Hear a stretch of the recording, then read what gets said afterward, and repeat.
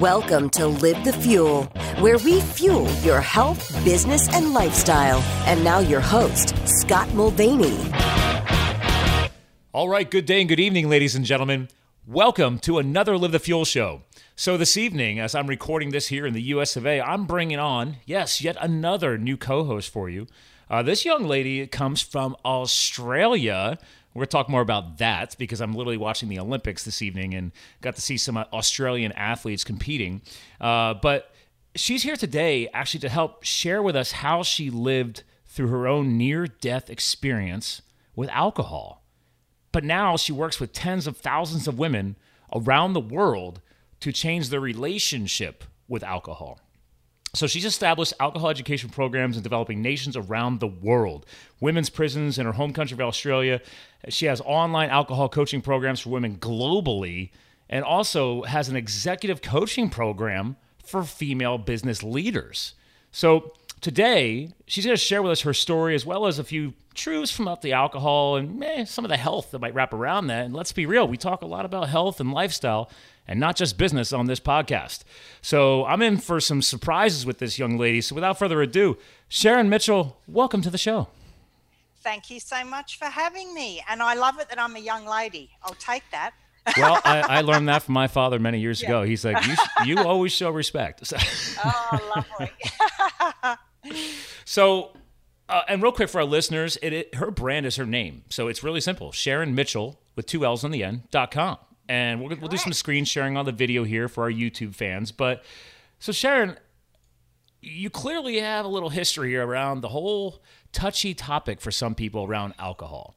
And real quick, before we dive into that, you hinted in some of your bio here about the relationship with alcohol. So I don't have a pre-programmed Q&A, but the first thing that popped in my head when I started researching you was, well, okay, so is she just promoting getting people off of alcohol together, or are you actually working with women to help them also succeed with that in their lives as well? Because obviously there's two schools of thought these days. There's some people who go completely cold turkey.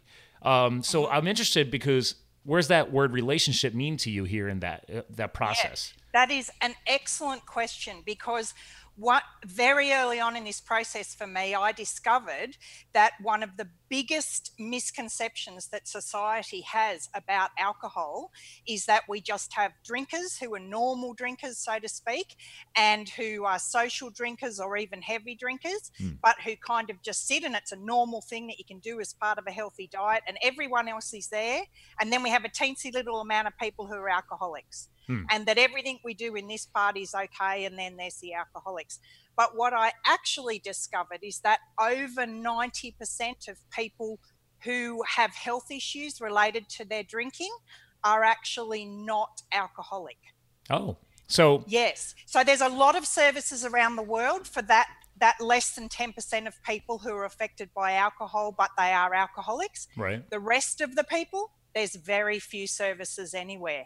And we're talking big numbers here because one thing a lot of people don't realize is that alcohol is actually the third biggest killer in the world. Wow. The third biggest killer in the world, and 90% of those people really don't have accesses to services on any level. Well, and I can tell you, because I've had a lot of interesting healthy gurus on this show. And one of them actually coming to mind is Dr. Anthony J. He's a specialist in estrogenics or estrogenetics type of thing, basically the study of the estrogen levels in male and female, right? So he's currently on a project with the Mayo Clinic right now. So his Instagram feed is blowing up with, like earlier today I watched it. He was doing a live video of the nitrogen tank and he was bringing out cell clusters and stuff. I don't know. This guy's playing with a whole different level. But him and other doctors, we've discussed, especially biologists. We're not talking about the traditional MD here. MDs actually don't know what I'm talking about. No.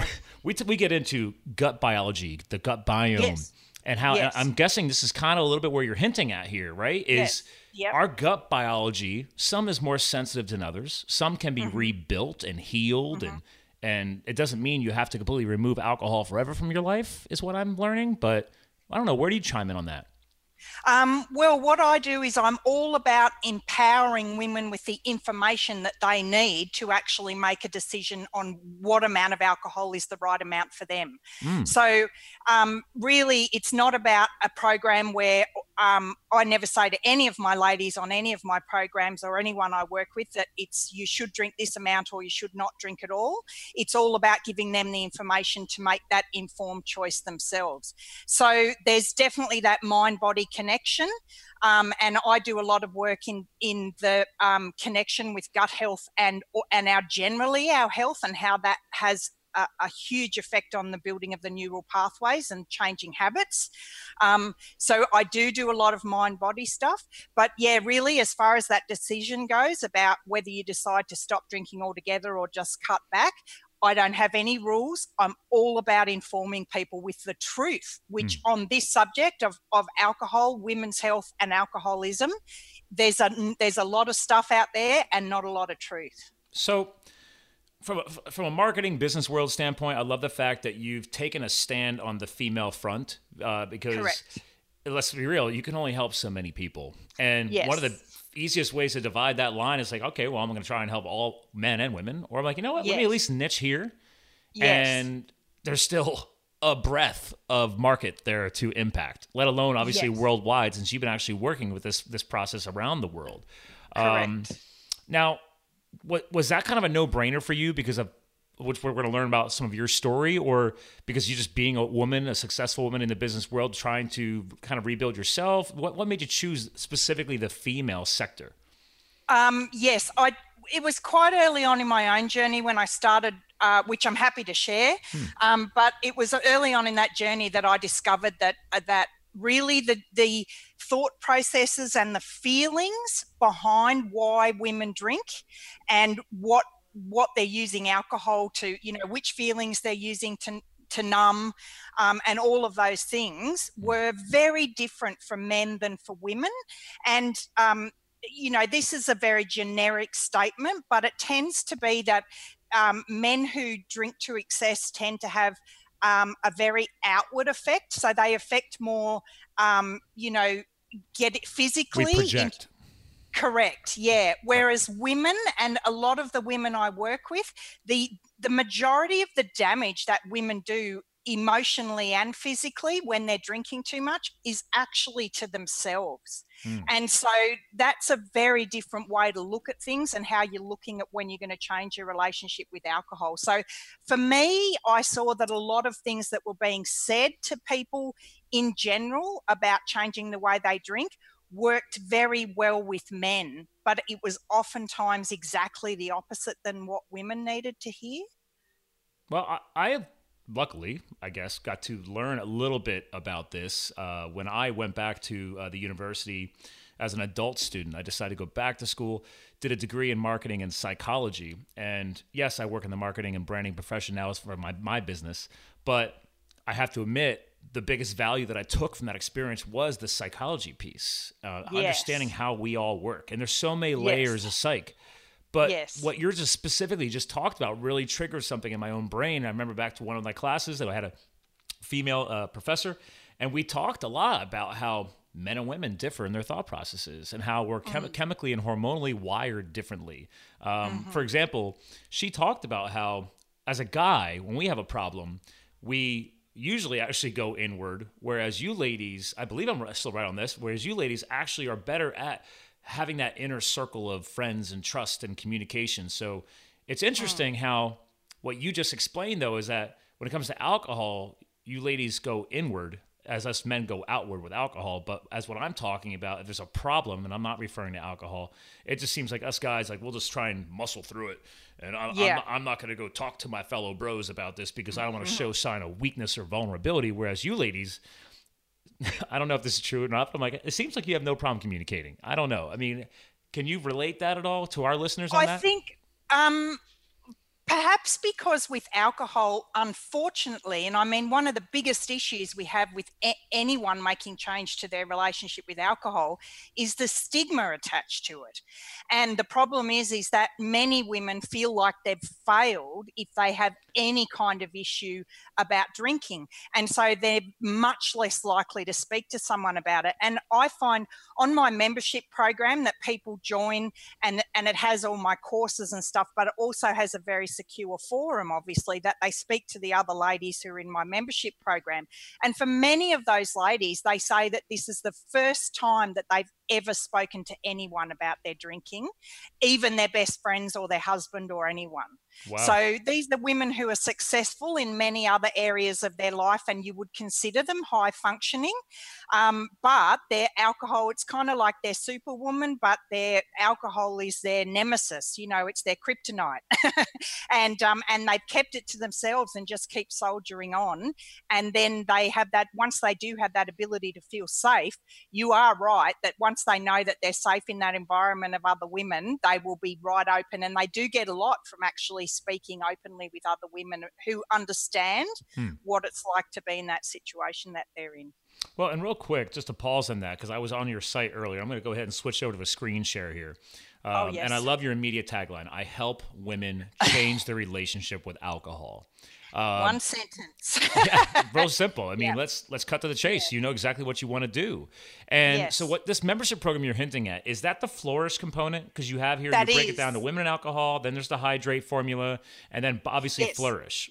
Yeah, at the moment, the Women and Alcohol is a free download that anyone can grab. And that has all of the statistics that really you don't see around, which are the statistics about how alcohol is affecting women's health. Most people are very surprised to see how significant those truths that are in there are. Wow. The Hydrate program is a little audio program that I do so that people can just have some it's kind of like a bit of a quick start if you think that you could do with some help, and you need to know a bit more what your triggers are about why you drink and that sort of stuff. The Flourish program is a full that basically has everything of mine in there. So the women join it as a membership program, and they get access to full urge control systems and my video coaching program. We deal a lot with not only the day-to-day of how you get through the urge of picking up a drink, but also that really back-end stuff of what are the feelings behind why you drink. Because just quickly, I mean, really the important thing about this to know is that it's a very big recognition that we come to that we've actually been drinking to change the way we feel about something. And if all you do is change the way you drink without recognizing what those feelings are that you were trying to change, then 100% of the time, what happens is the person either goes back to drinking the amount they were before, or they swap that for another bad habit. And an exact example of this is many people who say, oh, I gave up smoking, but I started eating more, or they stop drinking and next thing, you know, they've got a little neat prescription drug addiction or even an exercise addiction. It's, as you know, like there's so many things that we can emotionally and habitually get addicted to. Oh, yes. And those can all be things that we can use to change the way we're feeling about things. And so the absolute key to all my programs is recognizing that we have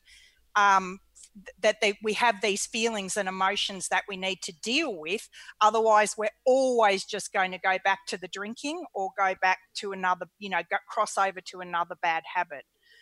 Well, it's interesting because obviously everything you're talking about right now is we're talking about the short-term versus the long-term benefits, right? So Correct. Going back to your site, I love the key words you chose here, right? So Women and Alcohol, easily free download. It's kind of like that surface level. You're just getting going. Hydrate. Yes. Let's think about this. Well, we need to hydrate daily, right? Water consumption, hydrating the cells of our body. So it's kind of a daily expectation, but you're just covering the bases, right? Correct. And then obviously your Flourish, totally keyword makes sense here, right? Okay, if you're ready to go beyond covering the basics, we really need to get in deep and really get into a supportive program. So I totally follow you. I love it. Have it in a nutshell, yes. I love it. Well, Yeah. and on your flourish, I mean, I was doing some screen sharing on here. So ladies and gentlemen who are listening, again, make sure you go to SharonMitchell.com because you can click and see everything that I'm seeing, but you got a heck of a before and after here, my friend. I know. You, And I'm 10 years older in my after photo too. okay. Well, so Yeah.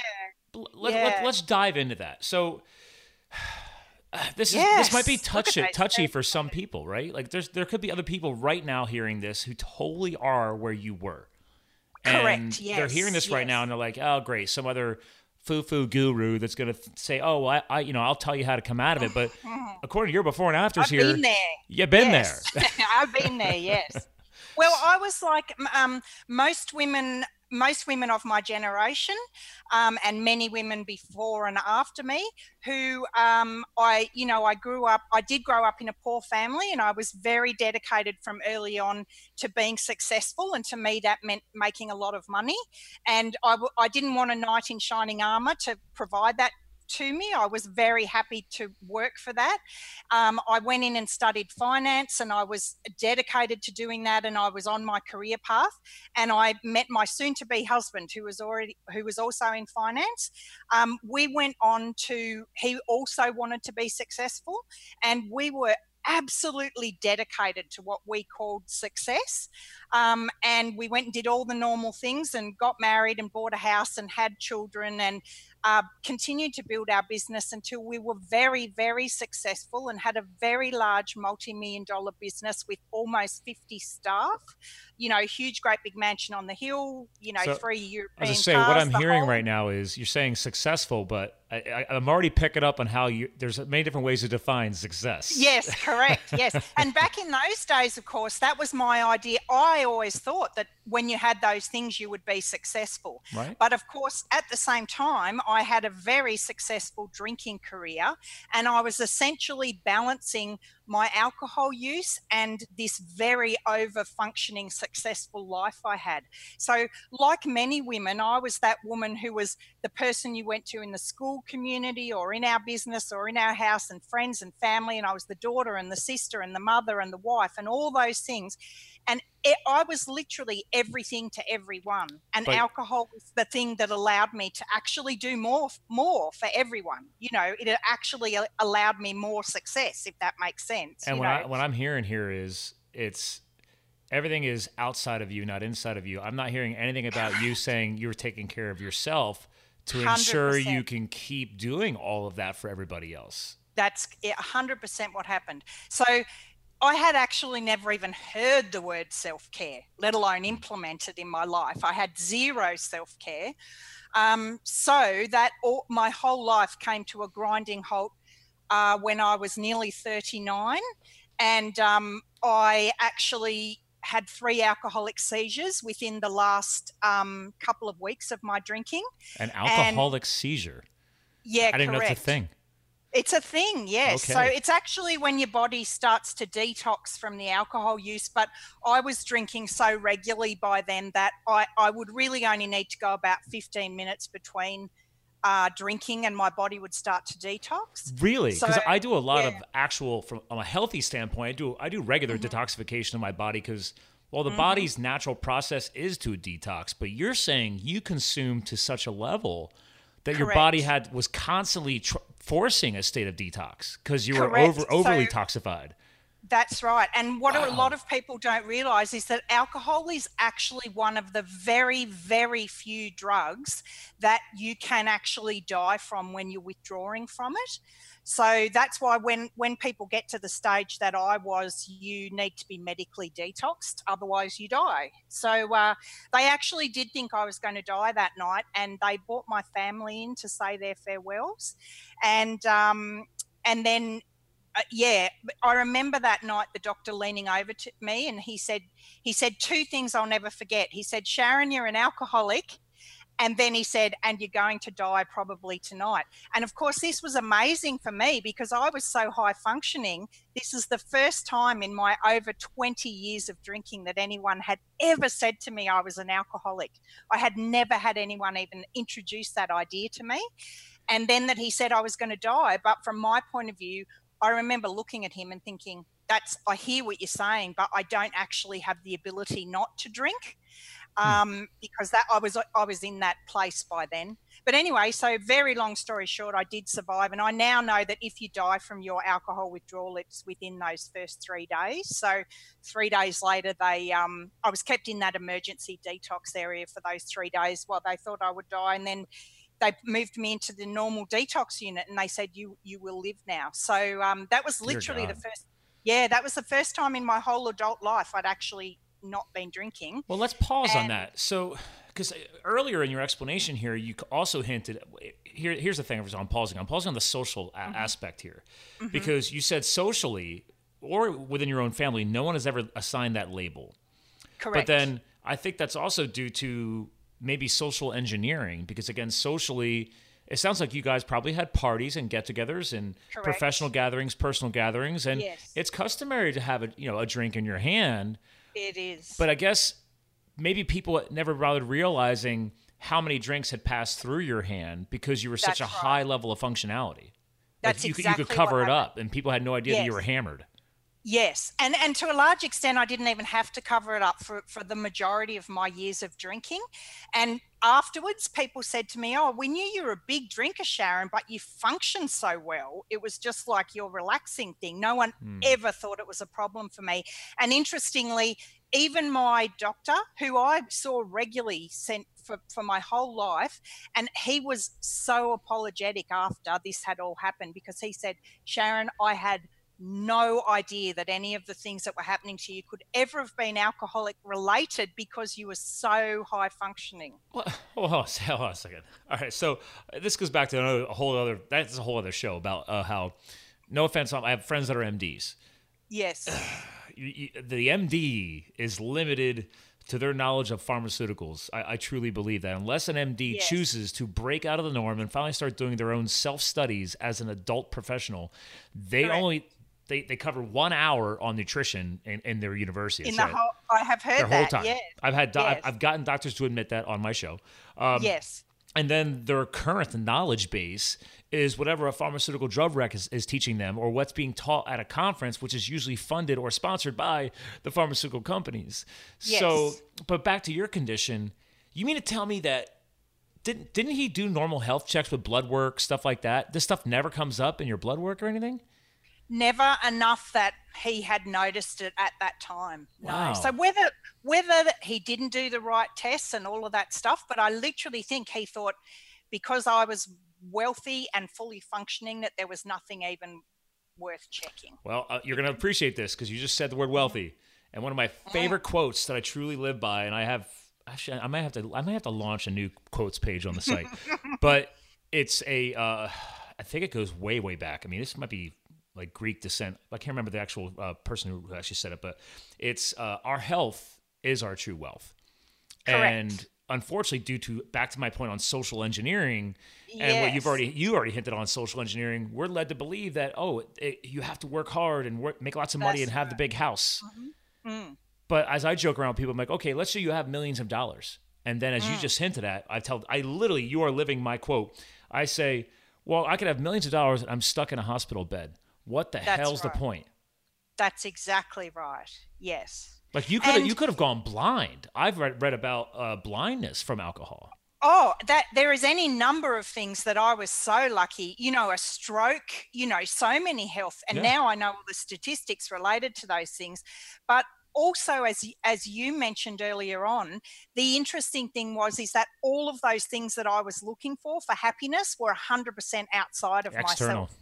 Yeah. And I had never learnt that skill growing up of finding my happiness internally. And so it was literally never something that I had focused on doing. It's back to your point on self-care. Like it 100% your parents and their parents' generationally, they were taught to be tough. World War I, World War II, those generations were basically taught to swallow it and deal with it. And this is important for our listeners because a big part of our demographic of listeners is the Gen Xers like myself. I'm 40. And then obviously handing this on to the next generation, the millennials, is that a lot of people call millennials soft because they're looking for mentorship and guidance. And people think they don't want to work hard. I'm like, no. They're willing to work. but they're looking for that motivation, that inspiration, and they're looking for that drive. They're looking for purpose is what I've gotten for a lot. And, yes, I agree. And this is important, going to your point on self-care, because you're now an influencer showing this to other women. That's, listen, Correct.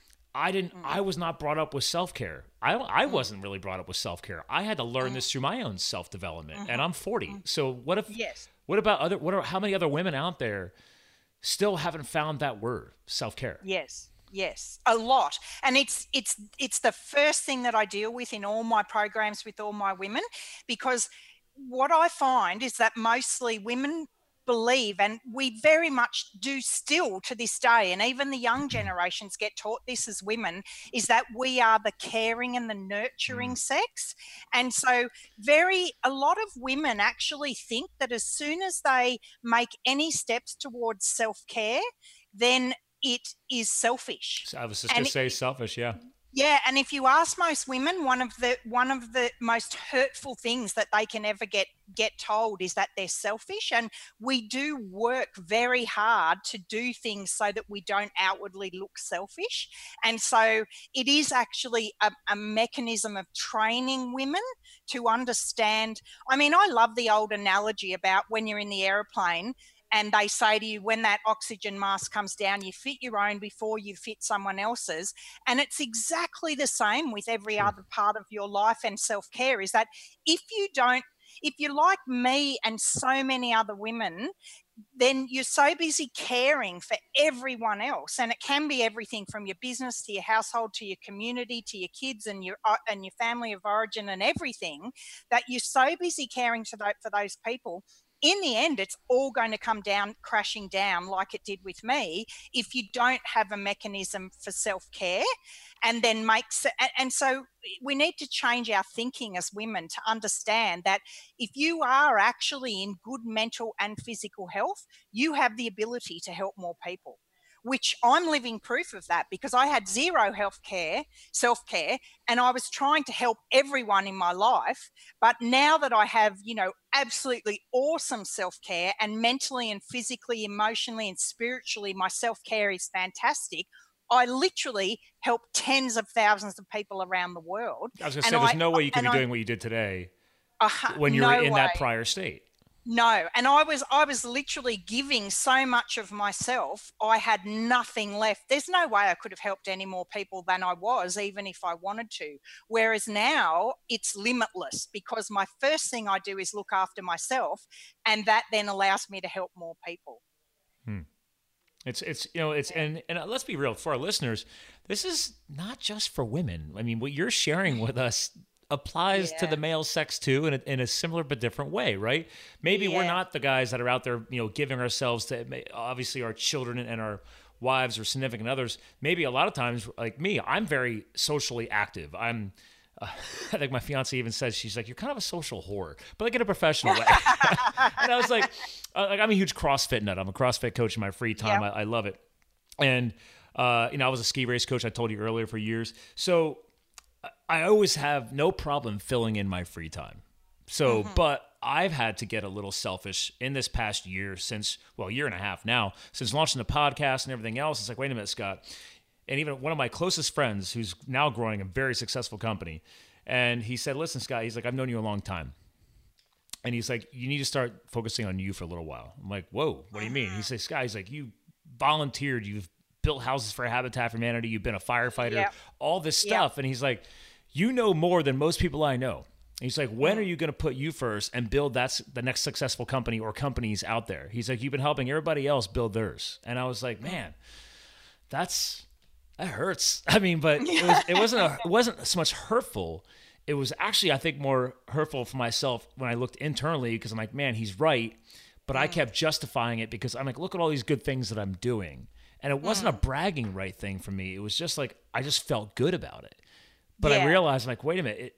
Actually, this ties into another quote for you.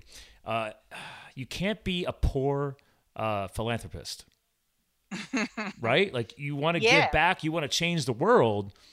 Yeah. But I can only volunteer so many hours physically in my life. Correct. correct. But now I'm in that phase where I'm like, I literally, actually January 1st this year, I switched my company over to a for-purpose business model. So now quarterly, I'm going to try and grow the percentages. But basically, as soon as income hits my business, I immediately remove a percentage out for nonprofit activities. Yes. So the point is as you grow your financial success, your not-for-profit balance grows with it, right? Because you're automatically setting that percentage aside. And I learned that at a powerful event I go to every year called Thrive, Make Money Matter. I don't know if you ever heard of it. I highly recommend it. It's world-class speakers and entrepreneurs come to this event now, and the whole point is teaching people to find purpose in what they're doing. But it goes back to your point. I just wanted to share that with you because it's just eye-opening because we feel guilty if we try and focus on us for a little while, I guess. That's right. Yeah. And the other thing is that, and again, this I find with women, and so I'd have to leave that to you as to whether men do it too. But what a lot of women do is, even as I was saying, is if we have a lot of feelings that we don't want to deal with that make us feel uncomfortable, one of the many ways that women will actually avoid feeling those feelings is by busying themselves. And so a really good way to do that is for them to do things for other people. So the whole thing about doing things for other people, for women who have low self-esteem and it's one of those feelings that they're trying to avoid, actually doing things for other people is a great thing. They actually will, as in they think in their mind it's a great thing because they're avoiding it. They're actually avoiding feeling bad.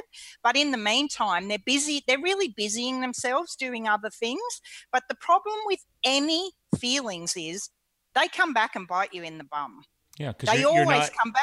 You're not dealing with them. You're not dealing with anything. Yeah. That's right. What's the old adage? It was, you just gotta push it deep down. Like I'm like, but you can push it down, but eventually it's gonna come bubbling back up. It comes like a volcano. Yeah. And that is the thing, is that for those people, even though they think, why aren't I feeling any better? Because I'm doing all these things for other people.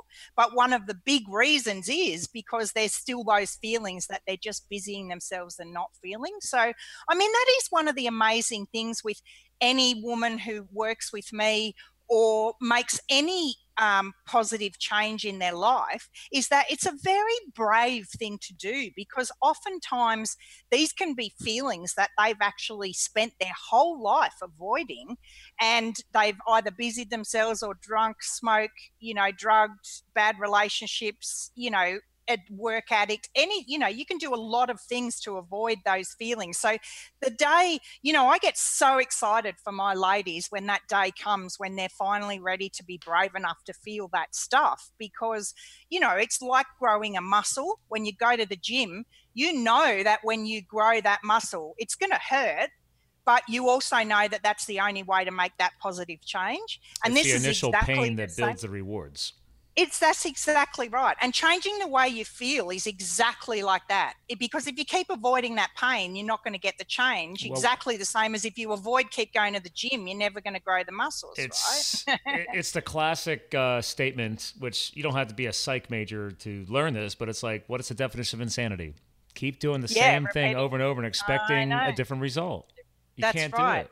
Eventually, you got to rip the Band-Aid off and say, all right, let's try something different. Because I may fail, but even if you fail, and this is a lesson that I teach in entrepreneurship, like, even if you fail, look at the powerful things you've learned from that, right? Correct. But with what you're talking about here is obviously you're building, and actually I'm going to do some screen sharing again, because I forgot that on your Hydrate, you're starting to build that consistent support.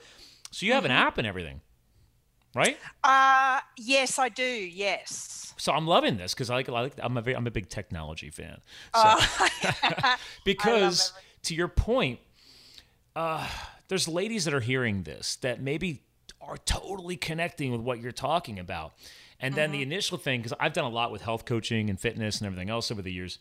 And usually the first thing is that knee-jerk reaction, like, oh, that's easy for you to say because you're single, or maybe I'm single, or I don't have kids, or there's people start finding excuses for themselves. And it's like, guys, like, just start taking small steps. If you do a big drastic shift, you're probably going to fail because you tried taking on too much too fast, and you ripped way too big of a Band-Aid off.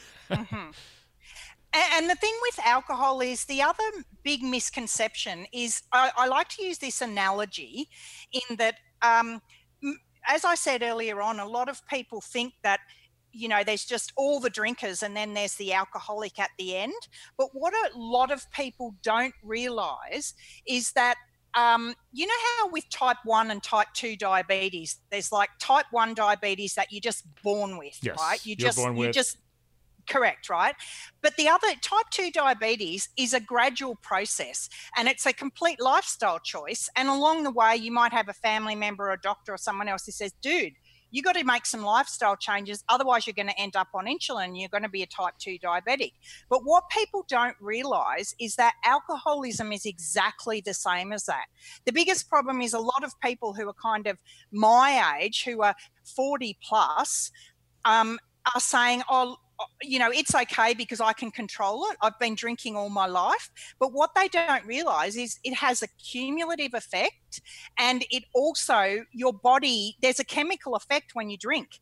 And so your body actually needs more alcohol. And so people are actually drinking themselves into alcoholism. Mm-hmm. And that's actually one of the biggest problems, is that especially women, we think that if we work harder, we can control things. But just like you can't control the insulin in your body just by wishing it was different, but still eating all that sugar, you are not going to be able to control the fact that you will eventually become alcoholic.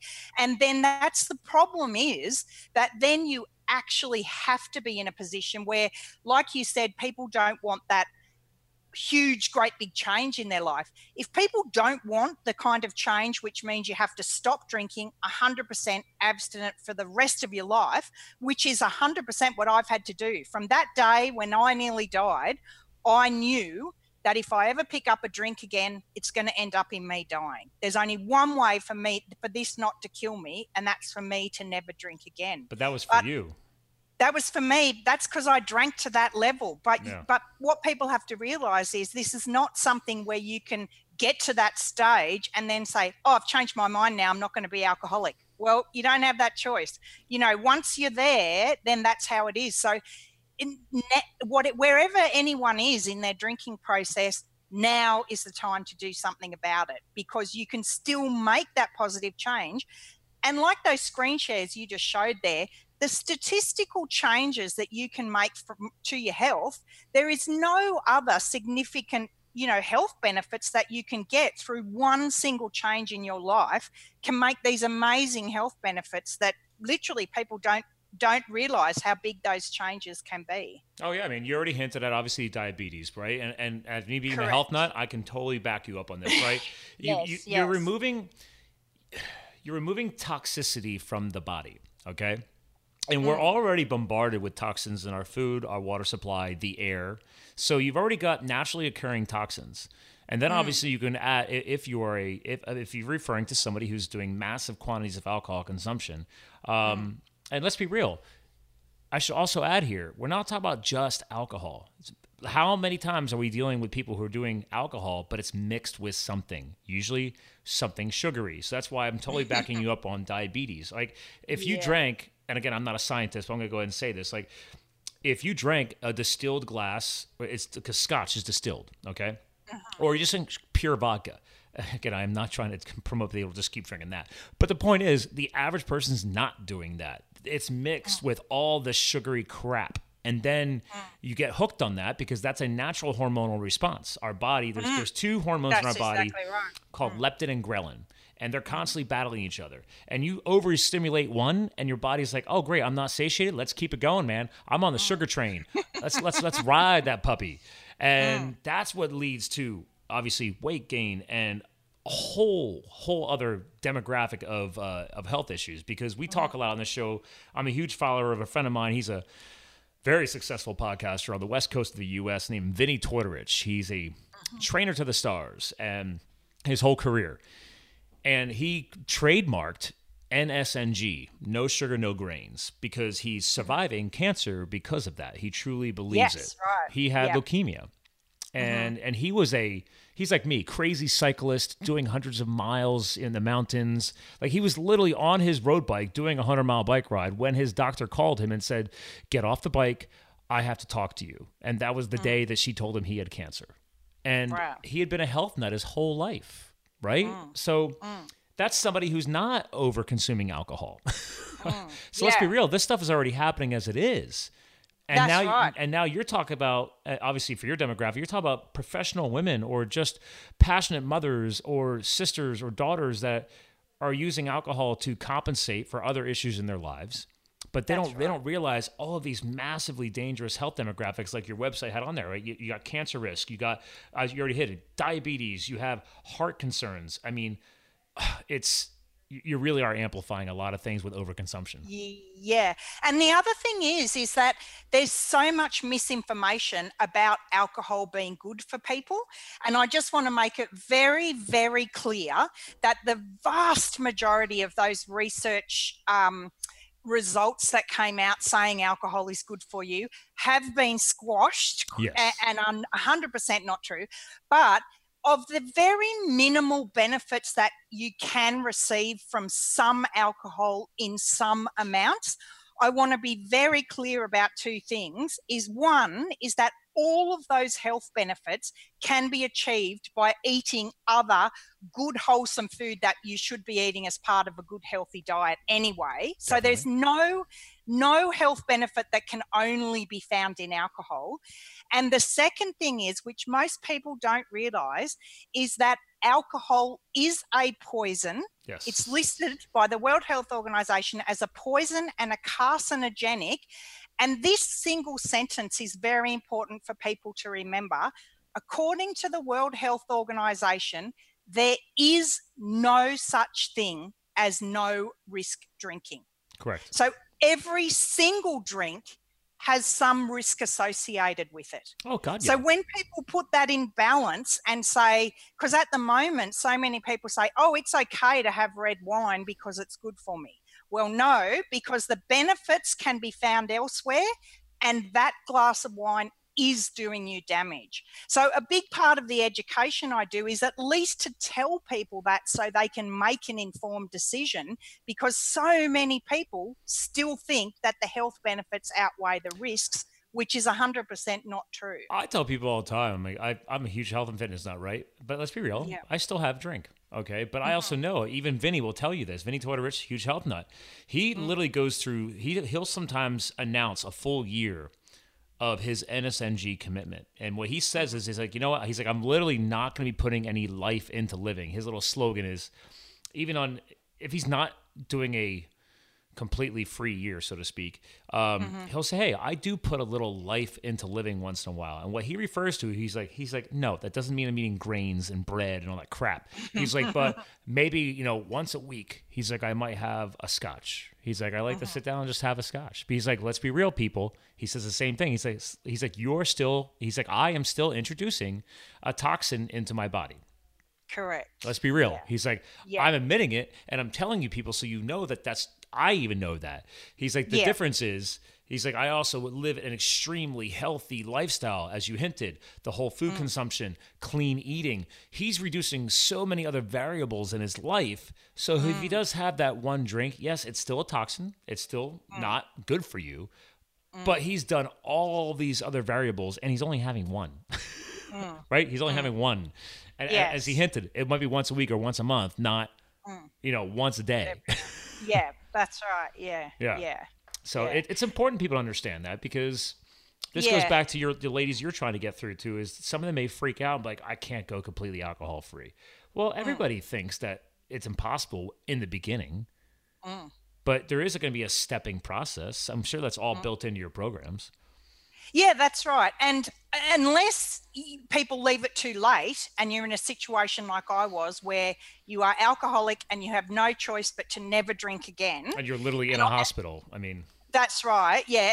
If you're not in that situation, now is if life without alcohol seems scary to you, then that means that now is the time for you to do something about it, because you're giving yourself the most amount of choice the quicker you can get onto this. so you're hinting at that unhealthy psychological commitment there, right? It's like, if it's freaking you out that much that you think that you're literally your life is going to come to an end because you can't, you're going to be told to stop drinking. That's you shouldn't be dependent on that.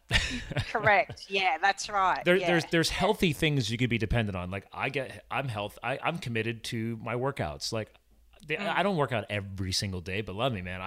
I love my CrossFit workouts, right? I look forward to it because I'm beat up and I love it. That's, some people may find that unhealthy, but I'm like, okay, well, I'm not smoking cigarettes. I'm not drinking tons of alcohol. I'm enjoying a sweaty, adrenaline junkie workout. So I tell people, like, yes, I do have an addictive personality, but I've channeled it towards healthier things. And I think that's something that, I don't know if you've ever talked with that to any of your ladies, but I truly believe that, yes, some of us are wired to an addictive state. But I truly believe that, what are we going to do to align that on the right path? I believe that you could take these things and reallocate them to something more positive. That's true. And I also think if you make sure that you use those strategies like the self-care, and like we were talking about, dealing with the feelings. And what I always say to people is, it's actually not so much about what you do, it's more about what your feeling is behind that. So, I mean, another one that women will use is shopping. So it literally can be a matter of, they're like, I feel like a drink, but I can't pick up a drink, so I'm going to go shopping. You're like, well, actually, what you need to do is not pick up a drink or go shopping, but sit and have a think about what feeling you're trying not to avoid right now. Yes. So it's more about being emotionally evolved enough to actually be willing to look at those feelings and dedicate that emotional self-care time to that. So I think for people, as you say, who do channel an addictive personality into doing different things, as long as you actually look at the reasons behind why you're doing that, then it's a positive thing. Well, and I just wrote this on my whiteboard here, right? Because I wrote self-care down here, and I totally drew an arrow to root cause discovery is what you're talking about. And yes. I think it goes back to my little frustration with MDs, right? It's like, okay, well, they're being taught to treat a symptom or an issue with a drug. The drug's not the cure. The drug is you just treating a symptom. What is the symptom of? What is the root cause that led to the symptoms that's leading to the drugs? If you could trace it back, I mean, that's the biggest battle between Eastern and Western medicine. Is Eastern medicine's been around a very, very long time before drugs even existed, because they really try and find what the root cause is. They're not trying to treat the symptom, whereas especially here in the USA, I'm sure it's similar down in Australia, but it's like, okay, guys, we're looking for that quick fix. And everything I've learned from you today is, you ladies and men, the quick fix is, well, okay, I could just not sit down and really try and make myself think about that root cause. I could just go shopping or go have a drink instead. That's right. Yes. Right? Yeah. And when you find that root cause comes over a matter of time, when you spend enough time sitting with your feelings behind why you're trying to drink or distract yourself with anything else, then you can recognize what the root cause is behind that feeling over time. It's a process. That is a thing. There's no magic cure. No, but as you hinted at earlier in the show, we have to start putting in these reps. It's like going to the gym, right? You're putting in the reps to get better at something. You have to take time and commit to that. And over time, the process does get easier. You learn I'm going to relate this to barbell, right? Like, you learn how to pick up a barbell, how to hold a barbell, the form, the technique. The weight will come. Don't worry about it. The weight will come. We coach this all the time. You need to start spending time on how to move it, become comfortable with it. And I think that comes back to your points here on alcohol, right? Is, okay, well, you need to learn what it's like little by little to not have that. And you might not be ready to sit down and dig deep into your inner feelings and your root cause discovery process, because you've never even sat down. Like, let's sit your butt down and just start thinking a little bit. And then it might freak you out, but at least you took that 5 minutes, and then maybe next week it's 10 minutes. Correct. Yes. It's like meditation. Like I suck at meditation. But that's my goal this year, is to dig deeper into that. Yeah, it is. It's amazingly hard for over-functioning women, I'm sure men too, to actually do that and sit down, and even without a meditative process, but just say, are you willing to actually sit on your lounge with no distractions for 5 minutes and feel your feelings? I'm backing you up. I'm that guy. Yeah, I think you and I, like highly functioning people, like, oh my God, like sit down, like no phone, no computer, no TV, just reflection. Correct. Yeah. It freaks and it's people hard. out. Yeah, it does. And a lot of people have spent their entire life avoiding exactly that. Have you done, you might get a kick out of this. So 3 months ago, I did my first, what do they call them? It's like you float in a saltwater tank. Oh, yeah, I have. Yeah. Holy crap. You are alone with your thoughts. Right? For an hour. Sensory deprivation. I finally cracked the shell on that. I gave that a first crack, and I made my fiance go with me. And she's like, I think she's highly functional. She's a veterinary doctor for equine horse, and she's a chiropractic doctor for animals. So she's a smart girl. And I'm like, you're coming with me. And she's like, wait a minute, you want me to sit in a room with nothing? And I said, well, it starts off with like a very meditative music, but even that fades away. And you are literally sitting there in just salt water. And she's like, this does not sound fun. I said, listen, we're getting you out of your comfort zone. Just let's one time. She hasn't gone back yet. Oh, really? Yeah. But I went with my son. My son was very good at it, but he can zone out like that well too. So even you to this day, right? Was that a bit of a struggle? Was that out of your comfort zone? Out of my comfort zone, but I know this sounds funny, but I'm really good at putting myself out of my comfort zone. Yeah. So nothing kind of puts me out of, I accept everything as a lesson, and that's sort of how I'm vibing with you right now. So, yeah. People like I can't do what you do, Scott. I'm like, yeah, you can. Just start getting yourself out of the comfort zone. Like that's what it is. I've done mountain bike racing and ski race coaching. I've been a firefighter doing wilderness firefighting. You guys get wildfires down there. I got to do that for 2 years with the federal government. That's part of my story on the website. But it's getting yourself out of your comfort zone. That's how you're going to learn and grow.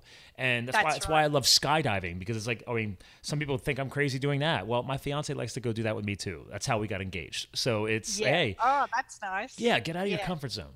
So. Yeah, I learned that early on.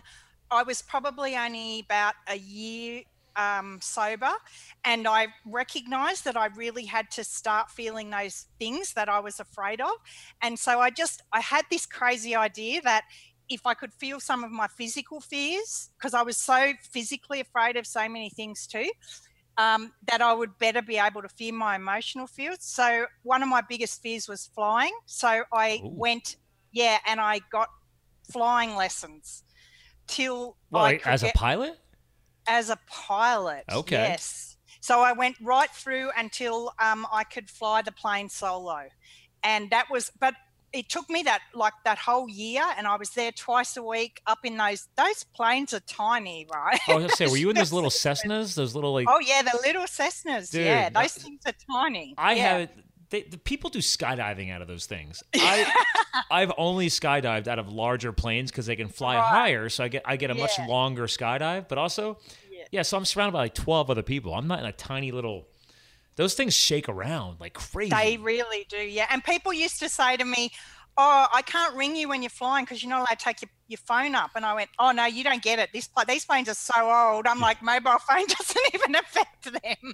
They are really. It's like flying a 1968 Mini Minor, I reckon. Yeah, they're very mechanical, right? They are. They're very mechanical. Well, we've added all this new technology in, but it's like it's simple, basic flying, man. It's mechanical. It's levers. It's lift. It's a little bit of thrust. It's basically.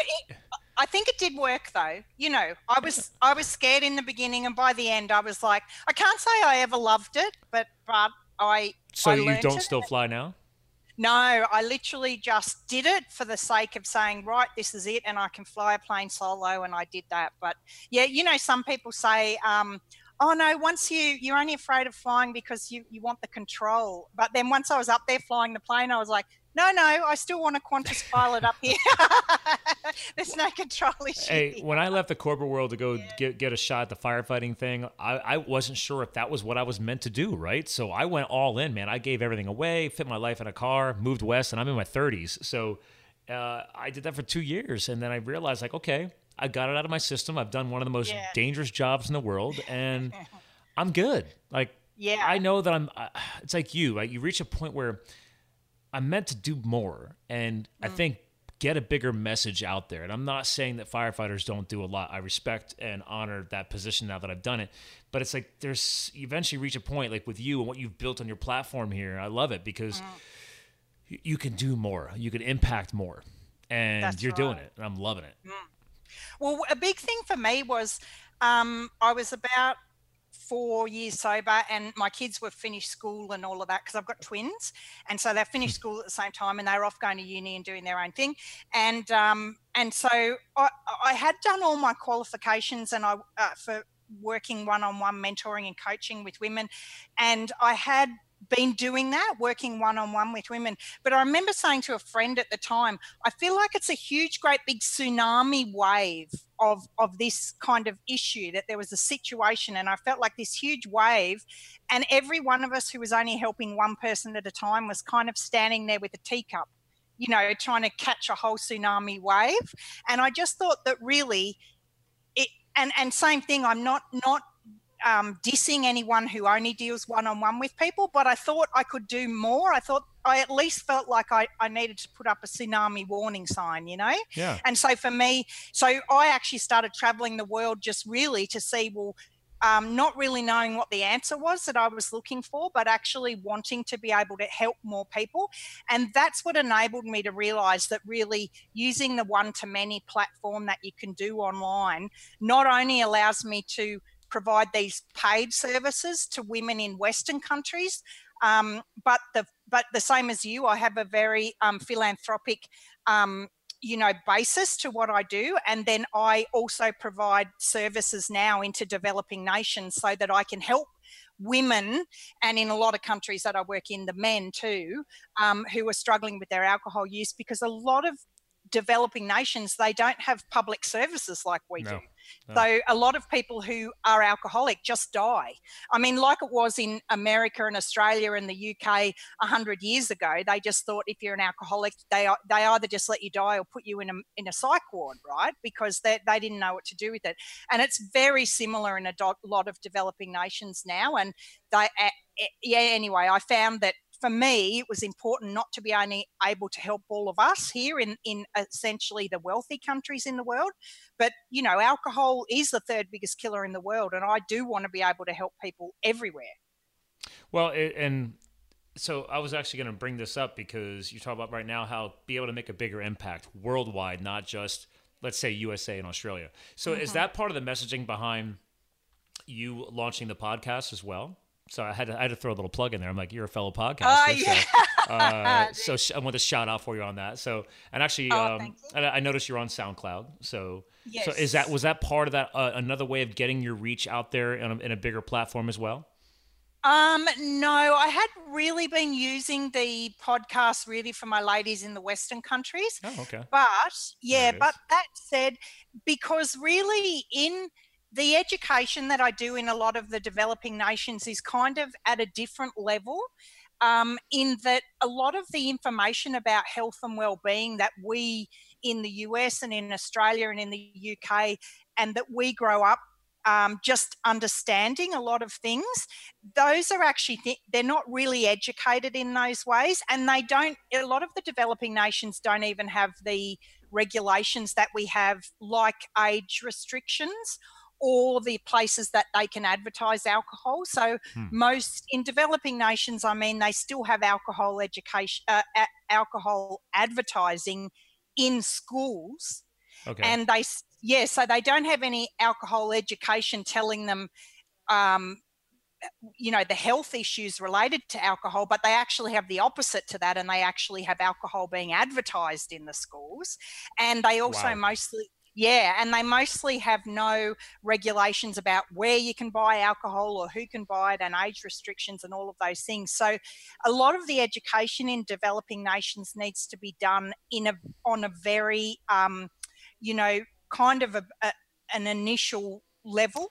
It sounds more like an elementary level, right? It's correct. You got to walk before you run. So correct. Yeah, and that's where I'm at with most of those developing nations. And the interesting thing is that initially we had thought of doing education services, obviously, and having them translated into the local languages. But what became very apparent very quickly is that most people in most developing nations are not even literate in their own language. So they can't read their own language. So the systems that we're developing now are actually pictorial education systems, which means that anyone in any country, and it doesn't matter if they're illiterate, which a lot of people with the alcohol issues are, can still access that information. But once again, I mean, using online platforms is an awesome way to do that. yes, I mean they're using that with just simple video. I mean, but even Correct, video yeah. in third world countries is hard to get out there, right? So as they Yeah, build the infrastructure, it will Yeah, become more that's prominent. right. That is right, yeah. And I do believe, I think we can trust commercialism to help us get that out there, because there's enough people who still do want to make money in developing nations that the infrastructure will be there sooner rather than later. So We can thank big business for that. Yes, That's they've right, realized yes. that they got to keep growing markets in other countries, and if they want to get their commercials or their messages out there, I guarantee you these multi-billion-dollar organizations will be helping these countries invest in their infrastructure. And That's right. if that's the necessary step, cool. Let them spend that money, because that's going to help powerful people like yourself who are trying to get a positive message through those same channels. And that's right, exciting. yes. Yeah, I do. I agree. Yeah. I do think it's the best way to be able to get the maximum amount of information to the maximum amount of people. Yeah. I love Yeah. that. Yeah. Well, listen, this has been an amazing podcast. I literally almost lost track of time here. I'm like, wow, we've been rocking it out. And I love everything you're doing. This is powerful, and it's interesting because I don't always have actually, I have had a couple of female-focused professionals like yourself. Well, actually, most recently was Dr. Lizette. She specifically focuses on coaches, female coaches. So interesting. You'll have to get you two connected. Yeah. Because she's psychology, and she's actually she's a university professor as well. So, okay. so she's a yes. teacher, a coach for coaches. Yes. And Right. obviously a very smart woman in the psychology space. So we'll have to get. I love getting people connected. So Yes. because that's how we truly succeed in life. I'm a big supporter of networking and getting people plugged together. And it's one of the side effects from launching this show a year and a half ago was, I've had over 150 shows online now. So if I just plugged all of the 150 co-hosts together, I'm already helping people. So That's right. and yes. I've got other networks bigger than just the podcast, but that's just been a wonderful side benefit that all of a sudden started happening probably about 6 months ago. I'm like, hey, do you know any of the podcasters? I'm like, yes, I've been on podcasts. They've been on my show. I know authors now and psychologists and estrogenetics Yes. and